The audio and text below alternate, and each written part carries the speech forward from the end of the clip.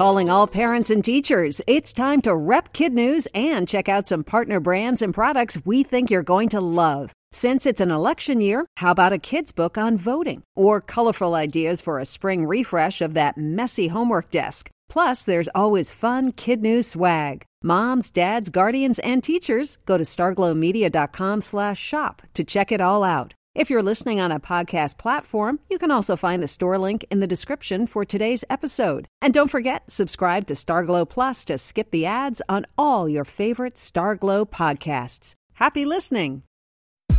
Good morning and welcome to Kid News. I'm Tori. Today is Tuesday, March 10th, 2020. And we begin with sightseeing in space on the horizon. In fact, it could be just over a year away. A Texas-based private space company called Axiom has partnered with SpaceX to send paying tourists to the International Space Station as soon as the second half of 2021.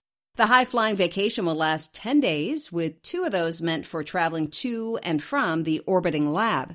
Neither company will say how much the trip would cost, but according to the New York Times, Axiom previously had said that it would be about $55 million per person, and that one of the 3 seats for next year is already booked. A big bank balance won't be enough, though. Interested parties must still pass NASA's rigorous health checks and training procedures before getting their boarding pass. As we mentioned yesterday, there is some voting going on today in the U.S., where 5 states are holding presidential primaries and 1 is holding a caucus. There's been a lot of focus on the Democrats running for the White House, but what about Republicans? Because President Trump is running for a second term, he's facing virtually no competition, which is typical for an incumbent. The president has won all 19 Republican primaries so far, receiving over 90% of the vote. A few Republicans tried to mount a challenge, but none gained any traction. The only one still in the race is Bill Weld, a former Massachusetts governor. If you went to see the new movie Onward this past weekend, you were not alone. The animated film topped the charts, earning $40 million in North America. Pixar expects it to continue to do well with spring break starting for many students and families next week. Generally speaking, though, due to the coronavirus, Hollywood is bracing for big trouble at the box office. With theaters in China closed as a precaution, and the same possible in other countries, producers have already bounced the next James Bond movie from its April debut until sometime next year. And there's uncertainty as to whether the next round of blockbusters like Black Widow, Wonder Woman, and the Top Gun sequel will also get pushed back. Also taking a hit, Wall Street. Yesterday, concern about how the economy will hold up through the virus infected investors. The Dow Jones, which is a collection of stocks, dropped more than 2,000 points, its worst single-day point plunge in history. But it wasn't just COVID-19 to blame. The Saudis and Russians are now arguing over oil prices, and that just made an already bad situation worse. The White House has invited Wall Street executives, including bank CEOs, to a meeting later this week to try to get the markets back on track. You've probably been hearing a lot of advice about staying healthy, including washing your hands with warm water and soap for at least 20 seconds. And another top tip to improve your chances of not getting sick is to avoid touching your face, especially your eyes, nose, and mouth. Why? Those areas are easy entry points for germs to get inside your body.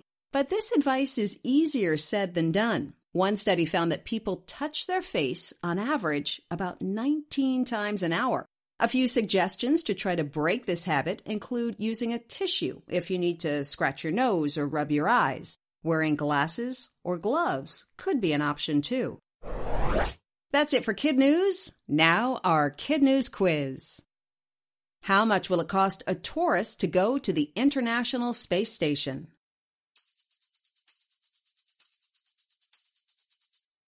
One report says about $55 million. Who is arguing about oil prices?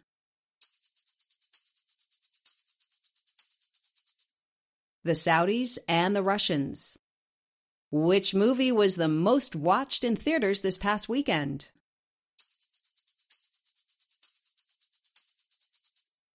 Onward. How often do people typically touch their face?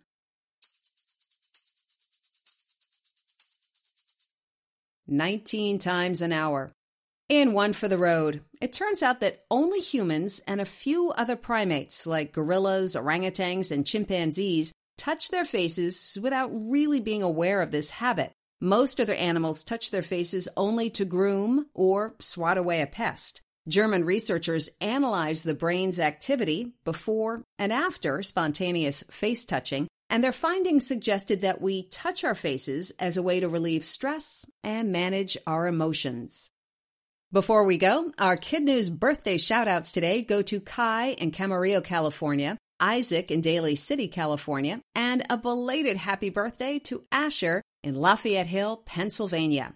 Also, a big Kid News hello to Mrs. Lewis's class at Putnam County High School in Granville, Illinois, Mr. Russell's 7th graders at Monticello Middle School in Cleveland Heights, Ohio, and Mrs. Van Bell's 4th grade class at Morton Elementary in Marysville, Michigan. Thanks for listening. Don't forget, it really helps to rate and review Kid News wherever you get your podcasts. We'll see you back here for more Kid News tomorrow morning.